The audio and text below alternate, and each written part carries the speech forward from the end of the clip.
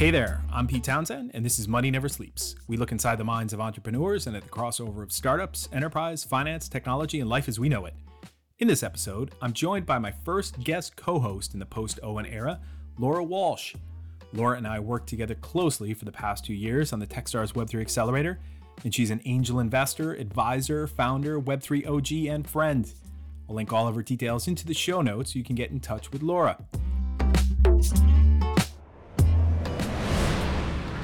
In this Money Talk segment, Laura and I step through the likely outcomes, some widely agreed, others more hopeful, of the recent SEC ruling in favor of Grayscale that many expect will open up the floodgates for the trillions of institutional capital currently on the sidelines of crypto.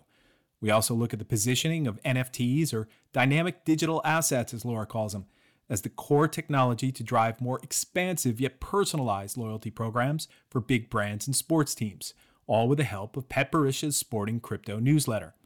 Laura also gives us a rundown on 2 new venture capital funds focused on Web3 from MoonPay and Vessel Capital, and we also exercised our right to question what the heck is Elon Musk up to now. All right here on Money Never Sleeps.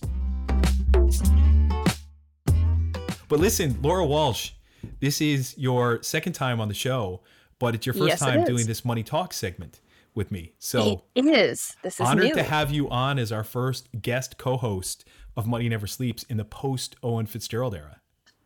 The honor is mine. Owen has huge shoes to fill, and I don't think any of our, particularly sure if any of the guest hosts can fill them, but I don't think I can.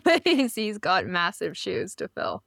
He is up for an award, which the National FinTech Awards that are being held the 14th of September. I'll be unable to go because I can't get around that well. But it's him and Mai Santa Maria were both nominated for Public Servant of the Year. Oh, but they're both such lovely people. I know. How do you choose? I don't. Sophie's choice. You can't choose. You cannot choose. Yeah, so shout out to both Owen and to Mai, and good luck to the two of them. I wouldn't call them my kids. Definitely, I'm younger than both of them. Sorry, I'm older than both of them. But it's like, rooting for your kids playing against each other in a game. So. I just hope everyone has fun. Absolutely. No, it's at this place called the Mansion House, I think. So everybody's going to have fun. It's a black tie event. So Very I had nice. 2 wonderful invitations that I had to decline. One from our friends at Defactor Labs. So Alejandro Gutierrez, shout out to Alejandro and to Neve Lenahan, but also Patrick Pinchmit at Middle Game Ventures also invited me, and I had to decline that as well. But hey, it's good for my foot in the long run, right? Yep. Save your stamina for another day. Absolutely. Laura, anything you wanted to share before we get started? Yes, because I listened to your episode with Owen when you were talking about our epic escape to New York. Yes. And the anecdote about me meeting Vitalik in Waterloo. I had my AirPods in and I was sitting at my kitchen table, and we were in Canada for the summer, and I was sitting at my kitchen table and you said, oh, well, we could have got him to talk to with her. I was like, Pete, you ass. I told you what I said. I terrified the poor man. And I don't know if he listens to this. So I apologize. I felt so bad. And I was not prepared, which I should be, because I'm telling companies to always have your elevator pitch ready. Founders, hey, be ready because the opportunity could be there at any time. I just honestly did not expect Vitalik to be walking off of my floor while I'm getting off of my floor to go to my room, him to be coming into the elevator, nobody else around. So Yep. I could have made a bigger ass of myself. But I just literally, it was like, oh, you really exist. You're a person. Somebody you've only seen in conferences or on websites or videos, and it's, oh, hi. And I just literally was my usual OTT self. And I was like, Vitalik, hi. And he was, oh my God. He literally flattened himself against the elevator wall. And, I went, oh no. I did introduce myself. But there's no way. I was just like, Laura from Techstars. And he's like, what? Yeah. It's really nice to meet you. And I just went, oh, shut up. In my own head, I'm screaming at myself, shut up. What are you doing? Or at least, hey, say that you're who you're here with. Ask him to the dinner. And he looked so terrified. I was like, I can't do this to this poor man. I've scared him. I have literally, Yeah. I'm pretty sure he should have security around him now because there's, wild women in the elevator just yelling at him. hello. He's like, whoa, so I'm like, oh. Laura My meeting the Canadian talent. took over. My Canadianness took over, and I just kept a pulse. Sorry. And I sorried my way to my room and then died a bit. I was like, oh, I felt so terrible. And when I felt said that so to bad. Owen on the podcast, I thought I was saving your soul a bit by not telling the story.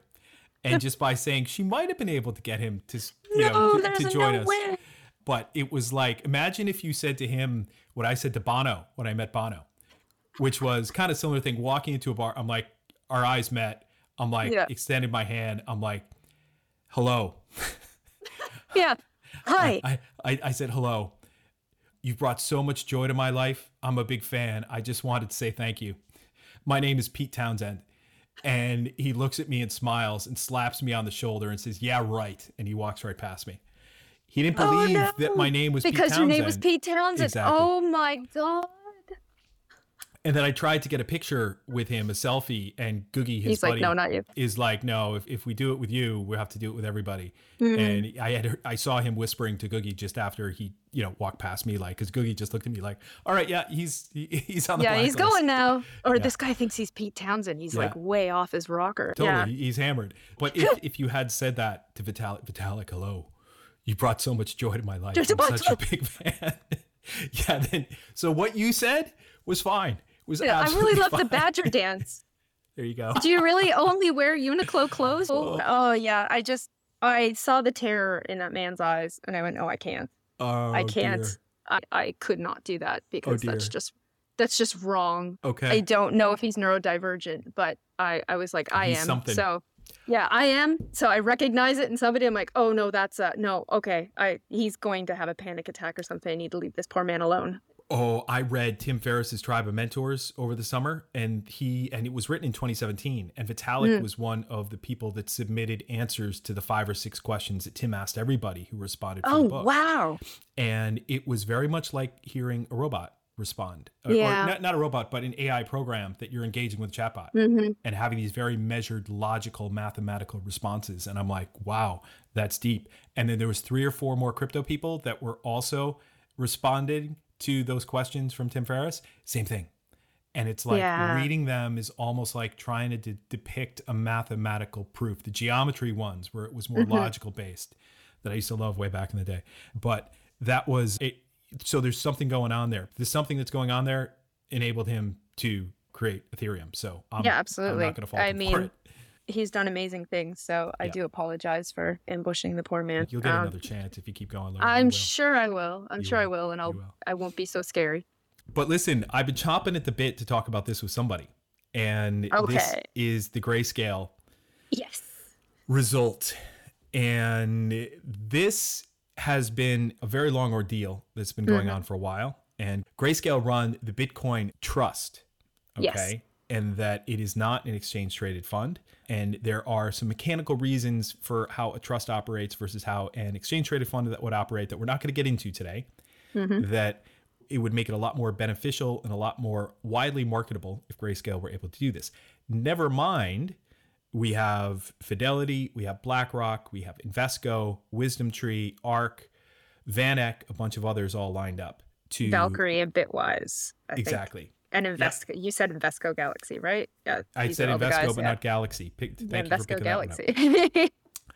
So all that have filed applications with the SEC to launch a spot Bitcoin ETF.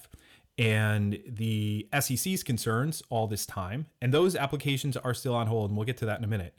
The SEC has long been pushing back on these, saying that the market is manipulatable, if that is a word, in that the prices are manipulatable. So how could you rely on that? And what has been approved in the past is the Bitcoin futures ETFs. So same reference price. And that was the crux of the case that Grayscale was saying. We want to convert this to an exchange traded fund. And the SEC said no. So Grayscale said, we're going to turn around and we're going to sue the SEC for this, something called the Administrative Procedures Act, for making arbitrary and capricious decisions. And the Supreme Court, was it Supreme Court? No. The court ruled, the judge ruled that, Court of Appeals in DC. Yeah. Yes, thank you. That the SEC was being arbitrary and capricious. and I saw a wonderful follow-up tweet. I forget who it was. Sorry, a post on X. It's going to take me a long time to say that. I will never say that. I'm sorry. I will never say it. I said to my kids, let's call it something new. Let's call it Twixer. And as a crossover. And they're like, no, we're not going to do that with you, Dad. Yeah. But the follow-up tweet was a young toddler saying to his father that, Dad, you withholding those blueberries this morning was both arbitrary and capricious. Well done. Yes. So well done. We're getting going in the right direction on this. And there's a lot more to dig into on it. But opening thoughts from you? It's about time, honestly. And everything that's come out of this SEC in the last, I'd say, 2 years has not been, let's say, Web3 friendly in any way, shape, or form. Mm-hmm. Whether it's Bitcoin stablecoins, the recent action against that NFT issuer, mm-hmm. Operation Choke Point 2.0, the advice letters sent to banks to please not basically handle anything in crypto or any company that engages in crypto. It's good to see which I'm sure you're probably going to get to. The concern is the BlackRock filing. All of a sudden, BlackRock's thrown their hat into the ring. And to be fair, Gensler's saying that, oh, well, you can manipulate the price and you can do this to anything with a Bitcoin ETF. To see BlackRock get in there, and people have their eyes on this because they're anticipating favorable treatment for BlackRock. And that's my cautiously optimistic, but realistically, I don't know. What they've done is that they've pushed back on the BlackRock and Fidelity and everyone else's applications till mid-October. Mm-hmm. And that is in alignment with the 45 days that the SEC have to appeal the decision on the Grayscale case. So let's wait till October. But I just don't see a way for the SEC to continue to, maybe they could delay it further, but have a legitimate pushback. Now, they already did push back on these. Mm-hmm. And they said that they would like to see a surveillance agreement in place on the reference price being used and who is going to be monitoring that. And I think Coinbase have stepped in to provide that surveillance service. I think they are doing that alongside the CME, who trade the Bitcoin futures. So they already have kind of the market infrastructure in place in order to do that surveillance on the market, to be able to say, yes, the prices that are coming in are legit. So I think mm-hmm. that, will they find another reason to push back? Aside to, who knows? But it was a big step in the right direction. I think it was Paul Grewal who is the Coinbase CLO, Chief Legal Officer, who I've had breakfast mm-hmm. with. He's a really nice guy. And he said, it's a great moment for the industry. While we still believe comprehensive federal crypto legislation is the best way forward, decisions like this are an important step towards the clarity the industry needs. It's a piece of the puzzle, not the end all be all. That last sentence is my add into that, not his quote, mm-hmm. right? This is a big piece of the puzzle. Now, I think what's going to happen here over the long term, and Owen and I talked about this back, I think it was episode 212. I've been looking at all the news around this, right? Everything that's coming out.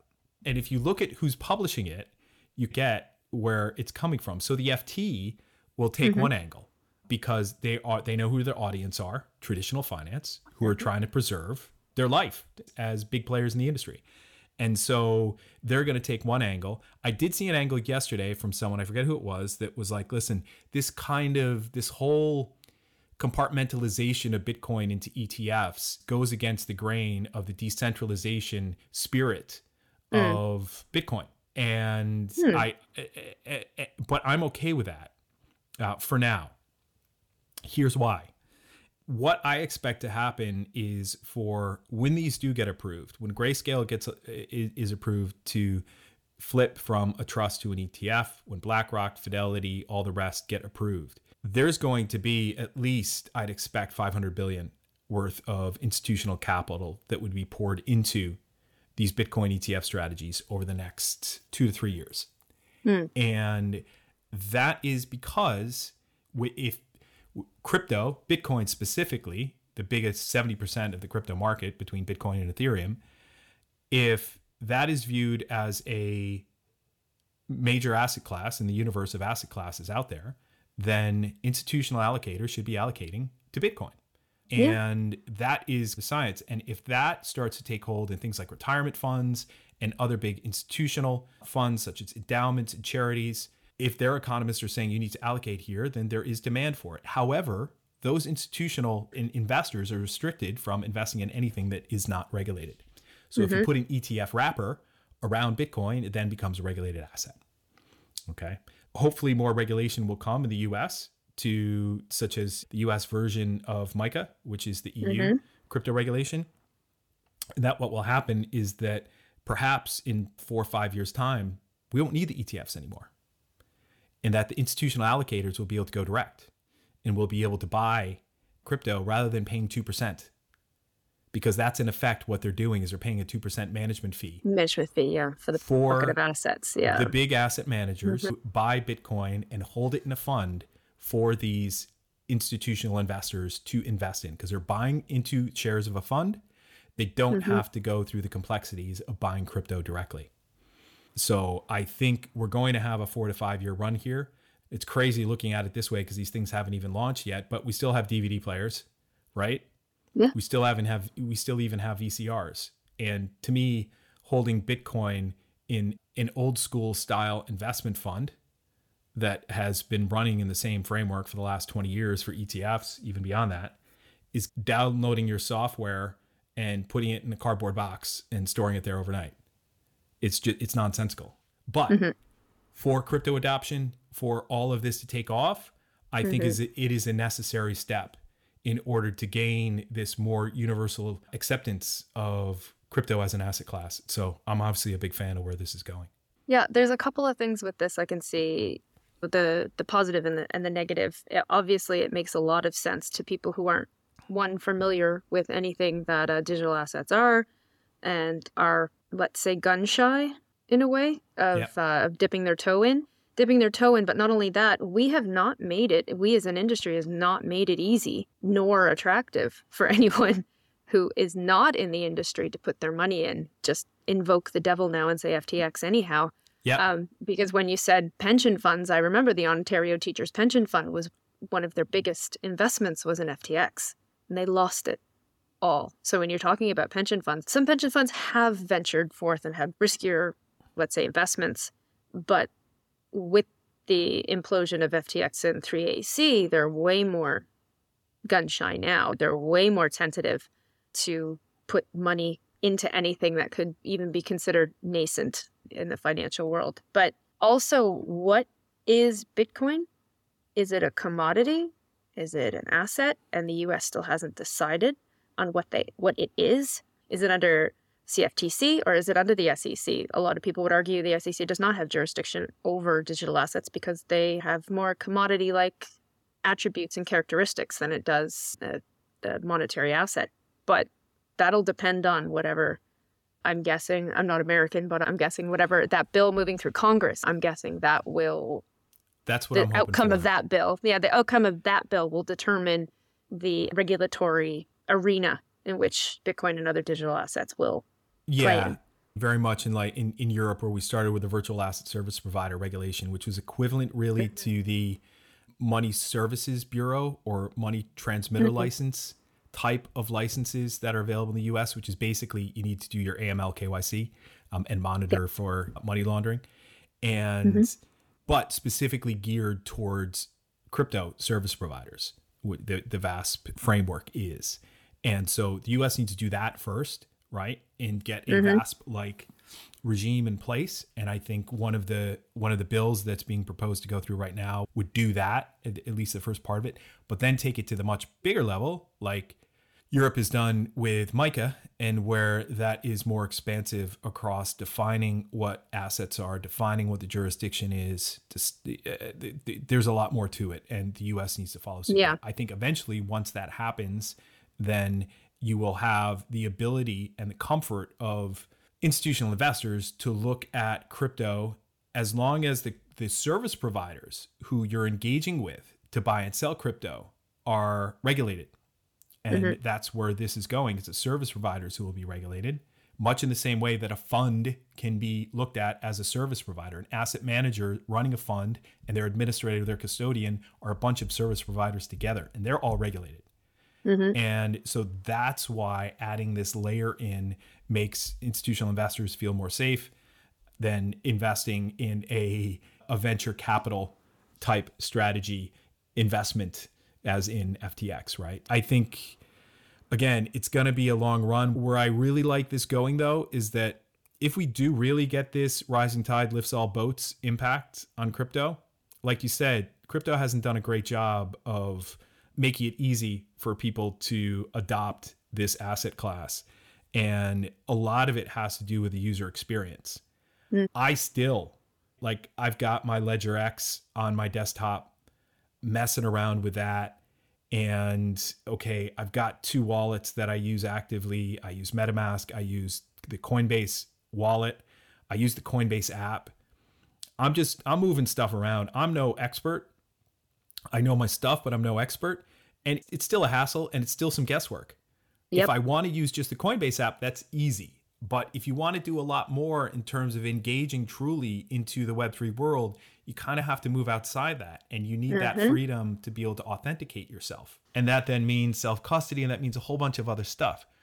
If the rising tide lifts all boat impact becomes true, then what will happen is tons of more institutional money flowing into this, not only at the fund level, ETFs, but also at the venture level, to fund what we need to be the massive improvements in user experience, to get the whole crypto experience from a 1982 Ford Escort with a missing sunroof, two-tone, brown and tan, like I had in high school, to the Tesla, right? The ergonomic experience in the cockpit and that wonderful surprise and delight you get combined with a unbelievably solar-powered electric engine. I don't know. I'm over-engineering my engineering understanding here.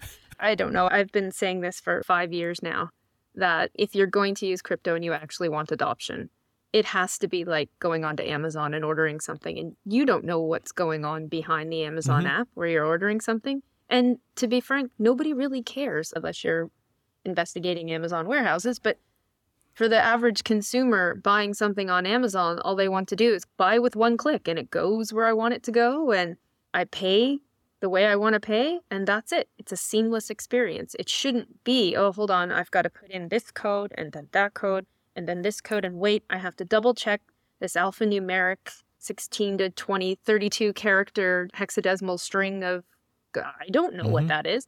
Okay, let me check. Okay, and yeah, I've done this for years. I've done this for years and years and years. I've been the manager of funds like this for protocols where I've had to do multi-sigs, make sure everything, and then track it. And we used Silvergate for a few years. And that was a nightmare because it was like using a bank in 1998. Yep. That level of Microsoft database, and you didn't approve within 24 hours. I'm in a different time zone, So that is not helpful. And if we actually want adoption, it has to be so easy to use that you don't even know you're using it. Exactly. But you can't sacrifice the security. And I think might have gone too fast in one way, and security just fell off. Yeah, no, exactly. And that's been always the fine line you need to walk between security and usability. And as our friend Jesse Phillips at Trustware says, the USA of crypto, which is kind of funny given where all this is stemming from: usability, security, and accessibility. So shout out to Jesse. But all right, Jesse. Listen, we've done this one to death, so let's move on. But in the nature of going beyond crypto, more into the world of Web3, this is from Pet Barisha, and shout out to Pet. I've given him a shout out before. I've known Pet since 2017 when he was helping to produce one of the very first podcasts I was on, or he was a producer alongside one of his colleagues. And the first one I did with 11FS, and stayed in touch with him. He's now doing his own thing, the Sporting Crypto newsletter. He's building a community around that. It's a consultancy.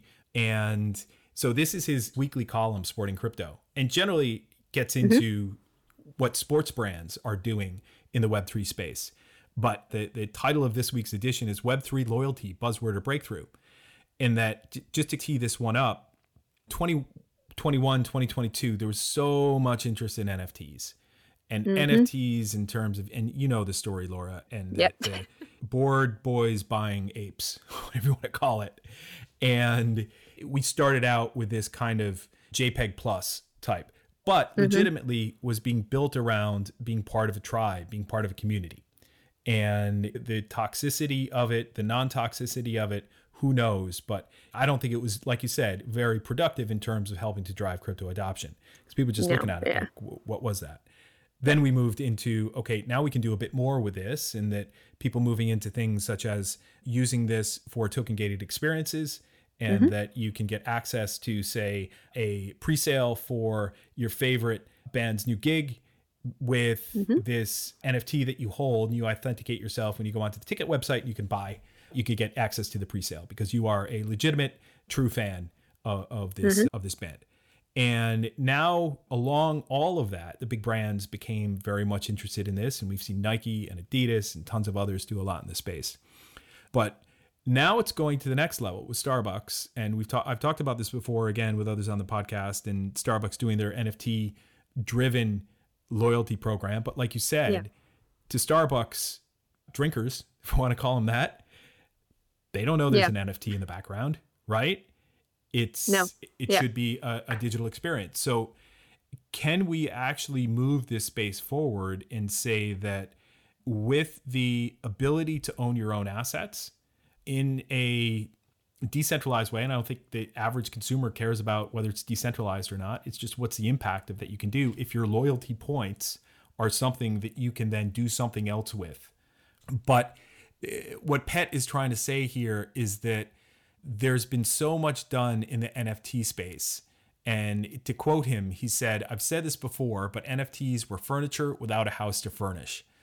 Sports teams still have this issue." And again, coming at this from a sporting angle. Yeah. Many have licensed digital collectibles, a fan token, Web3 gaming partners, and so on, but there's no aggregated dashboard that fans can use to interact with all of these things.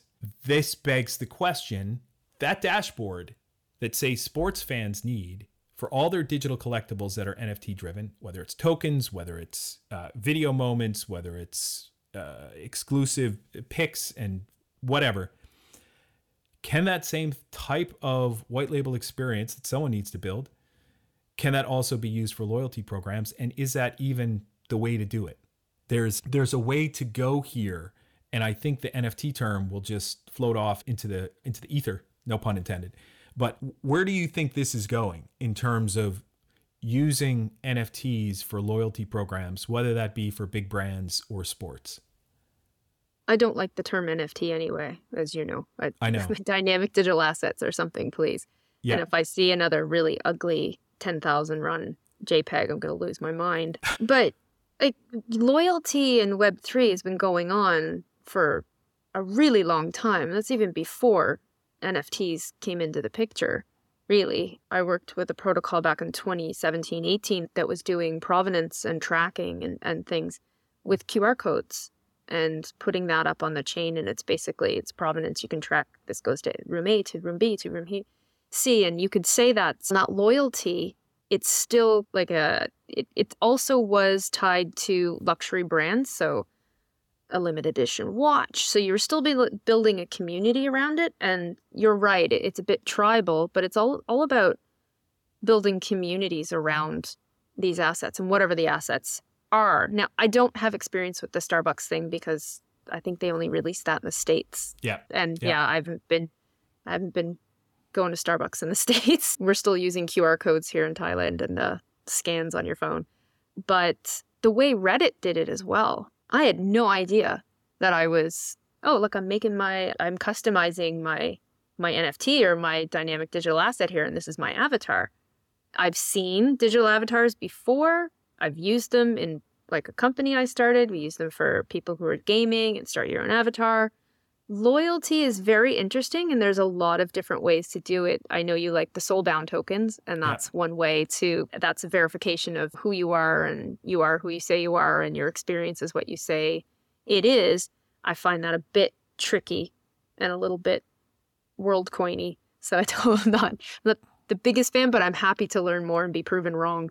But loyalty is all about building a community. And while I don't like Bored Apes, I don't, and I'm probably getting a lot of hate for this, but it's not my vibe, and that's fine. No, I'm with you. Somebody else's vibe, knock yourself out, just like Burning Man. Yeah.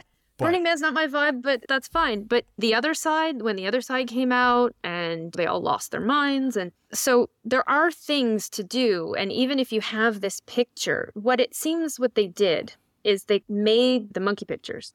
And they're like, pardon my French, but oh shit, now we've got to do something else because, oops, like you can't just have a monkey picture. And then so what do we do? It wasn't part of a master plan to do this whole community.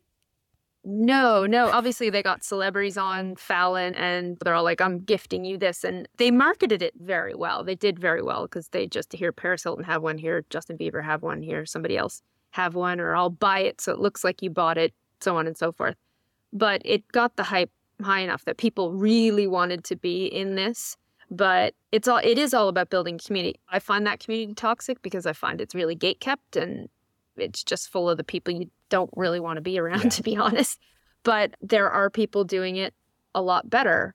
But adding all these things onto the apes and using the apes as the access key makes sense to me. It does. It makes sense to me. That makes perfect sense to me. And like the company we were advising before, we're using memberships and digital memberships. You don't have to know that's an NFT. It's just a digital membership. Just like my Qatar Airways card is digital on my app. That could be a digital asset. It is a digital asset.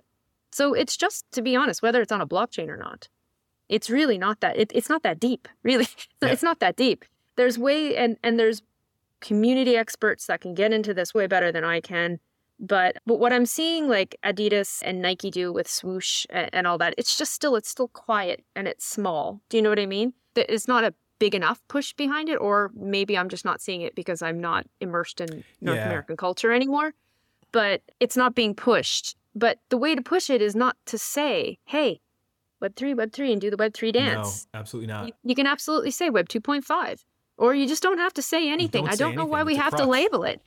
We don't have to label anything. Or if they're saying Web3 right now, nobody wants to say Web3 right now anyway. It's like verboten. It's just say it's a digital asset, or when they're saying Web3, it's like they want to. It's like almost like a dog whistle. I'm going to tap into these degens who are still buying Miladies, all the Miladies are bought, and they're into the Miladies or the Pudgy Penguins or whatever community you want to belong to, and we'll try to pull them into our area and get them to buy it as well. Don't see any benefit really in saying Web3. Yep, no, there's not. You need to, and it's like saying blockchain in 2017, 2018. You just remove it. And if you're pitching yourself, you cannot have on the front page of your deck, we are Web3 powered, we are Web3 integrated, we're nothing. You just got to leave that behind. And it's not just because of some of the negative sentiment coming from non-Web3 VCs, VCs that don't invest in digital assets, whatever you want to call it, that would have only invested before in these startups because of the perceived upside and quick flip and all of that that was going with this in 2022. But just because it's sensible not to rely on any technical terms. Your reference to your technology should be at the end of your deck.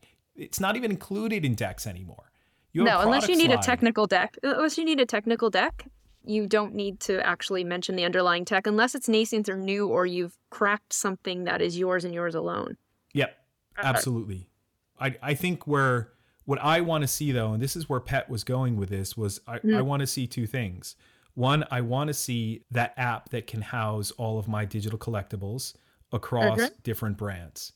And so that I can engage with those things. If I'm buying Nike NFTs, if I'm buying .swoosh, if I'm buying Adidas, if I'm buying whatever, to be part of that community and say, hey, I just got this really new cool pair of classic Adidas Samba that I used to wear in high school. And they're blue suede instead of black leather. Awesome. Love it. And hey, I want to express myself around that. Can I do that around the fact that my wife just got me a pair of Air Jordans for Christmas? And I want to see all that together and have the digital version of that. I may not do that, but there's a lot of folks who probably would. So I want to see that app, that super app that just condenses all of that, because it's just way too clunky right now.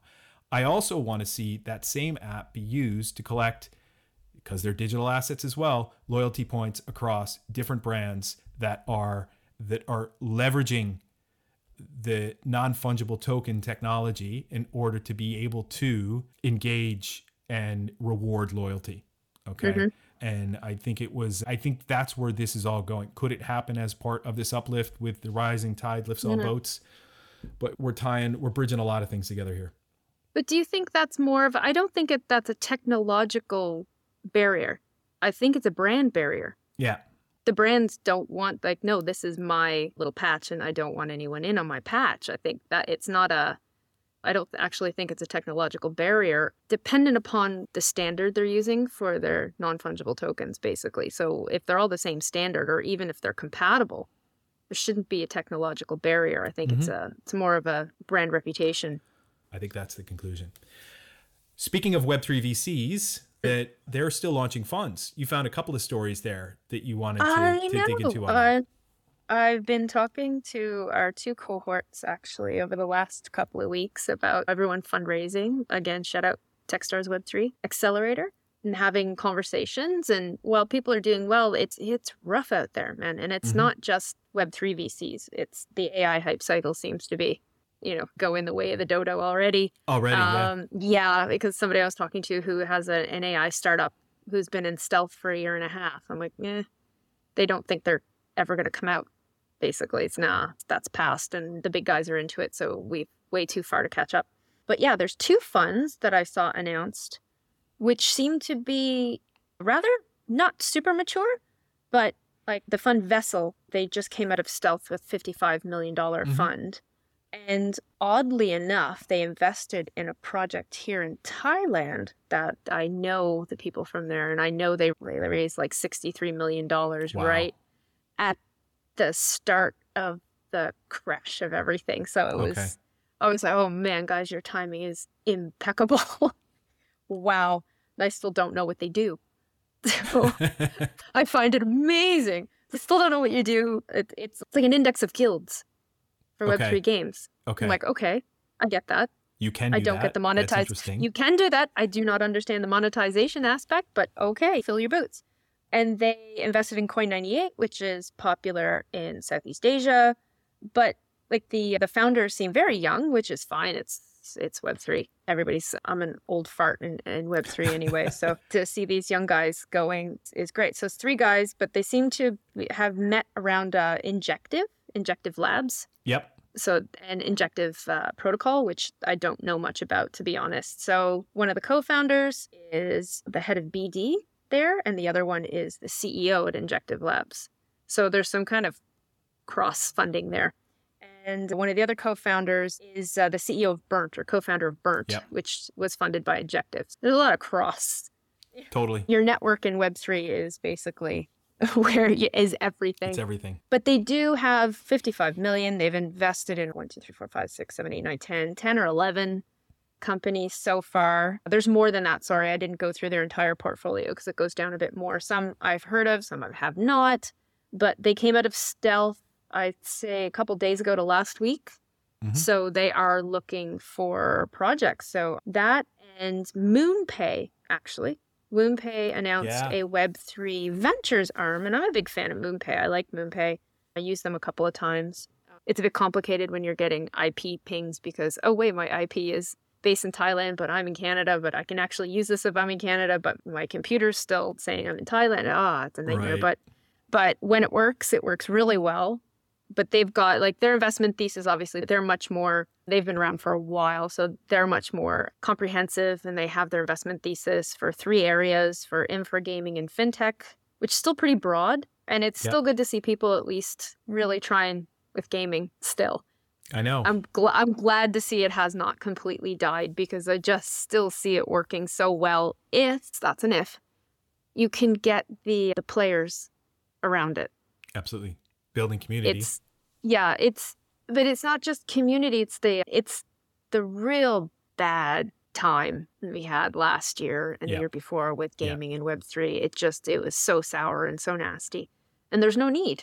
There's no difference between buying something in Fortnite, I've bought a skin, I've bought this with funds in the game, and buying something in a Web3 game. The only thing is you can take that out of the game. We don't have that technology yet where it's cross-usable, but you can still take it out and you still own it, instead of, I've paid this gaming studio and they own it. And if they don't like what I did, they can just take they can take my hit points, they can take my armor, they can take my weapons, they can take everything. Yep. I've spent thousands of dollars on this character and now, whoop, gone. So I see an absolute synergy, symbiosis with gaming and Web3, and it just shouldn't have gone as badly as it did. Yeah. Anyway, I'm like off on my tangent. No, like you said, it should be technology that sits in the background behind all this. And that it should be, hey, do you want to play a Web3 game? It's like, nope. No. Do you want to play a game where when you buy a sword, you can actually, that you own that and you can sell it back or you can bring it with you? Now, like you said. Yeah, like nobody can take it from you unless you say, yeah, here, buy it from me. Perfect. Exactly. Yeah, great. No, I like both of these, and that MoonPay being corporate venture capital, right? When it's in the bleeding edge direction of technology, it's less old school corporate venture capital and more kind of, hey, we want to build and grow our ecosystem. And we want a seat at the table on these investments. And that the VP of corporate development and investments at MoonPay, that is Abe Mavalankar, that he said, where they're really focusing is that if you think you have a good idea, there's probably 10 plus teams working on it at any time, but we're looking for teams who can execute those things, right? And exceptional it's founders so and true. Exceptional teams. Exactly. It's so true, because it's like you get excited by so many good ideas, and it's just, don't tell me your idea. Tell me about you. I want to know, can you execute? Have you executed before? And I saw a pitch from somebody who shall remain nameless this week. And it's, I love the team. I hate the product. And just don't do that. I actually said it to them. I think I got to be more do that, honest do with something people. else. I said, I really love you guys as a team. You've got great background and I can see what you've done and built before. But please, I think you're capable of doing so much more. And hopefully they do come back with some better ideas. With something, yeah. I think they might be too far gone, too far down the pipe. But that's so true. So if MoonPay are digging in here, wonderful. And the more they can bring to the space, the better. I'm seeing tons around people talk about infrastructure and fintech. Yeah. And it's that nice little crossover here, and that all these rails have been built around moving value. Started with that crypto just being an extension of fintech into a big interplanetary extension of fintech, but it is, they're at least cousins. But like what I'm seeing there, Vessel Capital, same, but like you said, these guys are doing other things as well. Yeah, they're doing other things. So I don't know if this is their main focus, obviously, because they have other jobs. However, the announcement of any, to be fair, it's so dire out there. And the way they worded it is, being founders ourselves, we're really keen on supporting founders, and they've been through the journey of being a founder and building something. What I got from their announcement was that they actually wanted to be value add VC rather than just writing a check and going away. So that remains to be seen. However, that's always positive noise rather than negative noise. So good to hear that. You know, I was encouraged as well by, I think it was Mirza Udin, the co-founder. He said, crypto has become more global, so it's not the same circle and group you might have seen in 2018, 2020. And we want to be able to help more people. Great. Good. And yes, this needs to expand beyond the group that was 2018 to 2021. Absolutely. 2018 to 2021, everyone's moved to AI now. Exactly. Except for me. oh man. I've seen so many. I've seen companies like a large language model for that were Web3, that were now every single bit of anything having to do Web3 has been completely eradicated from their website. Yep. And even in their URL, and their URL never said Web3, but now their URL has AI in it, right? So it's like, Jesus. Yeah. If people are doing that, they're chasing a hype cycle. Just make sure you can build it. The last thing that I know that you had in mind to talk about, Laura, it's what's Elon up to? Oh, right? This could almost be a daily podcast. This could be. If we were going to do what's Elon doing? What's Elon done today? What Bitcoin did with Peter? What's his name? With Peter McCormick. He's a lovely guy. I like Peter. What Bitcoin did, what Elon did. Right? Yeah, what Elon did. What did Elon do today? I'm not going to talk about his proposed lawsuit with the ADL. That's something for another day and another podcast, I think. But what he's doing is, I think he released a tweet, and I'm still going to call it a tweet. I'm not going to call it a skeet or whatever he says they're called now, that LinkedIn was cringe and out of date. And I keep reminding myself that this is a 52-year-old man. But he says LinkedIn is cringe and nobody uses LinkedIn and LinkedIn is lame and old. And okay, great. So what they're going to do is they beta released a jobs/hiring board. And what I saw was that Coinbase is actually testing this out. You have to be a verified company. So the verified company accounts are the ones with the gold badges. And I think they're like something like $1,000 a month. So you have to be part of that and I think, I'm not sure. I read a couple of articles on it, but they didn't really go into deep detail because this is still in beta. I think you may have to have a certain amount of ad spend per month because of his ad revenues. As he stated himself, it's down 60% in the USA. Yeah, I think there might be an ad revenue rider on that as well. You can put your jobs right out there on Twitter, which I am a heavy user, but I've kind of eased off a little bit lately because I don't like what he's done to it. Yeah. You're not the only one. It's just I don't like, but Blue Sky hasn't really captured my, you can't get all the people that are in Twitter into Blue Sky because it's still invite and that's still running in beta, and Threads apparently just died. Threads came and then Threads went. Gone. But I was reading some other articles on people trying to develop, and actually it was a Coinbase tweet as well talking about a Web3 job board, Web3 focused job boards. Now they do have Web3 focused job boards, but they were talking about tying it into soulbound tokens so you can verify your credentials. Yeah, I've seen so many propositions on chain. Around that. Exactly. There's a lot, but I think it was Brian Armstrong talking about it. Why can't we have a Web3 job board? Dude, we do. We have a lot of them. But LinkedIn is still where most people are going. It's their professional profile. Is it Facebook? Yeah, kinda. It's boomery. Yeah, absolutely. But people have monetized it. They've added LinkedIn creators. People have still monetized this and people are still on there. And I don't know, it's a bit grandfathered in. And I don't know how jobs on X will go or X hiring. It doesn't feel like it will. But if this is part of the long term, and this was Elon's first acquisition after he bought Twitter was Lasky, which was this job board type app.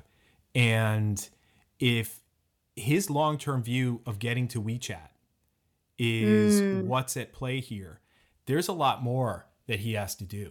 There's tons more that he has to do. Oh, yeah. And this is just one step. So we looked at the WeChat ecosystem before and talking about this about 20 episodes ago.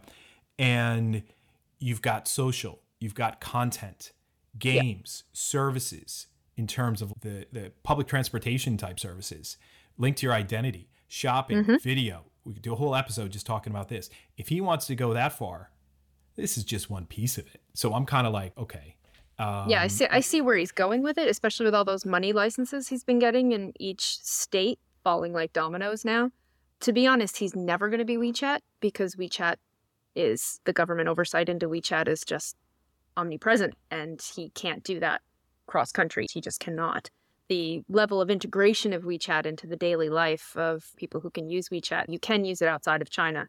We have it in Thailand. Not that many people use it really, but if you can pay by Alipay, then you can use your WeChat wallet. But government services and stuff, no, I don't see him going that way. But money, yeah, I see him trying with money. He's really trying to bring back X for definitely. PayPal. Definitely. It's pretty obvious. Yeah, no, he wants to go there. And I wanted to talk to somebody who has good experience with using WeChat and say, where could WeChat go? Would Elon be trying to build the WeChat of today? Or would he be trying to build the WeChat of tomorrow, and how far could it go? And what are the pieces that would let you get there? I was going to chat to Howie Young from Prodico, and he would probably have a pretty good view on this, especially in the Web 2 to Web 3 crossover point. And I will tiptoe it down the first steps of the avenue of Sam Williams telling me that Web 3 is the protocolization of web services. It has nothing to do with VR, AR, and all that. And that could you actually protocolize? Payments are already protocolized, file storage is already protocolized, it's all open source. But could you protocolize everything that's involved with WeChat?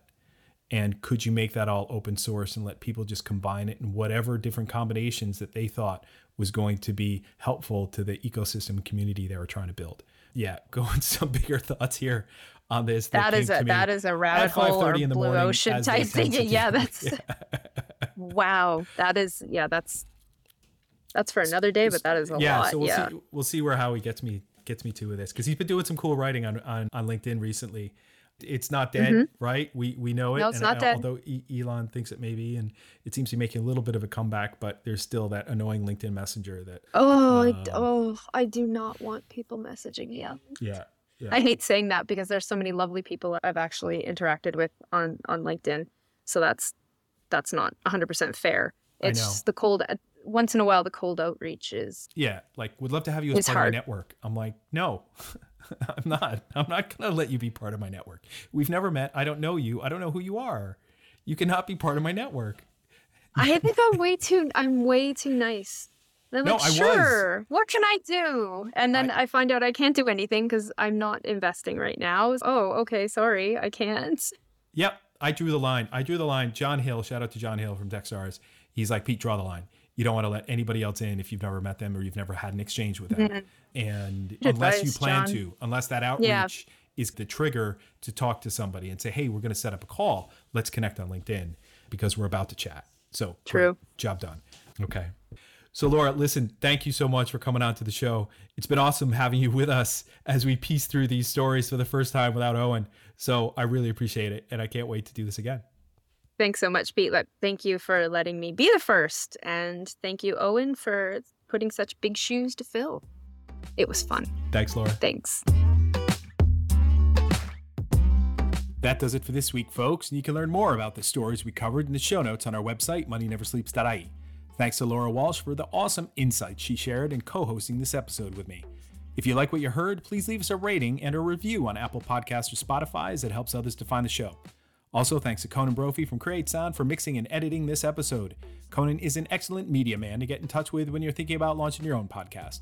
As for me, I'm an early-stage startup investor focused on where fintech meets crypto and crypto meets Web3, and I lead the Techstars Web3 Accelerator.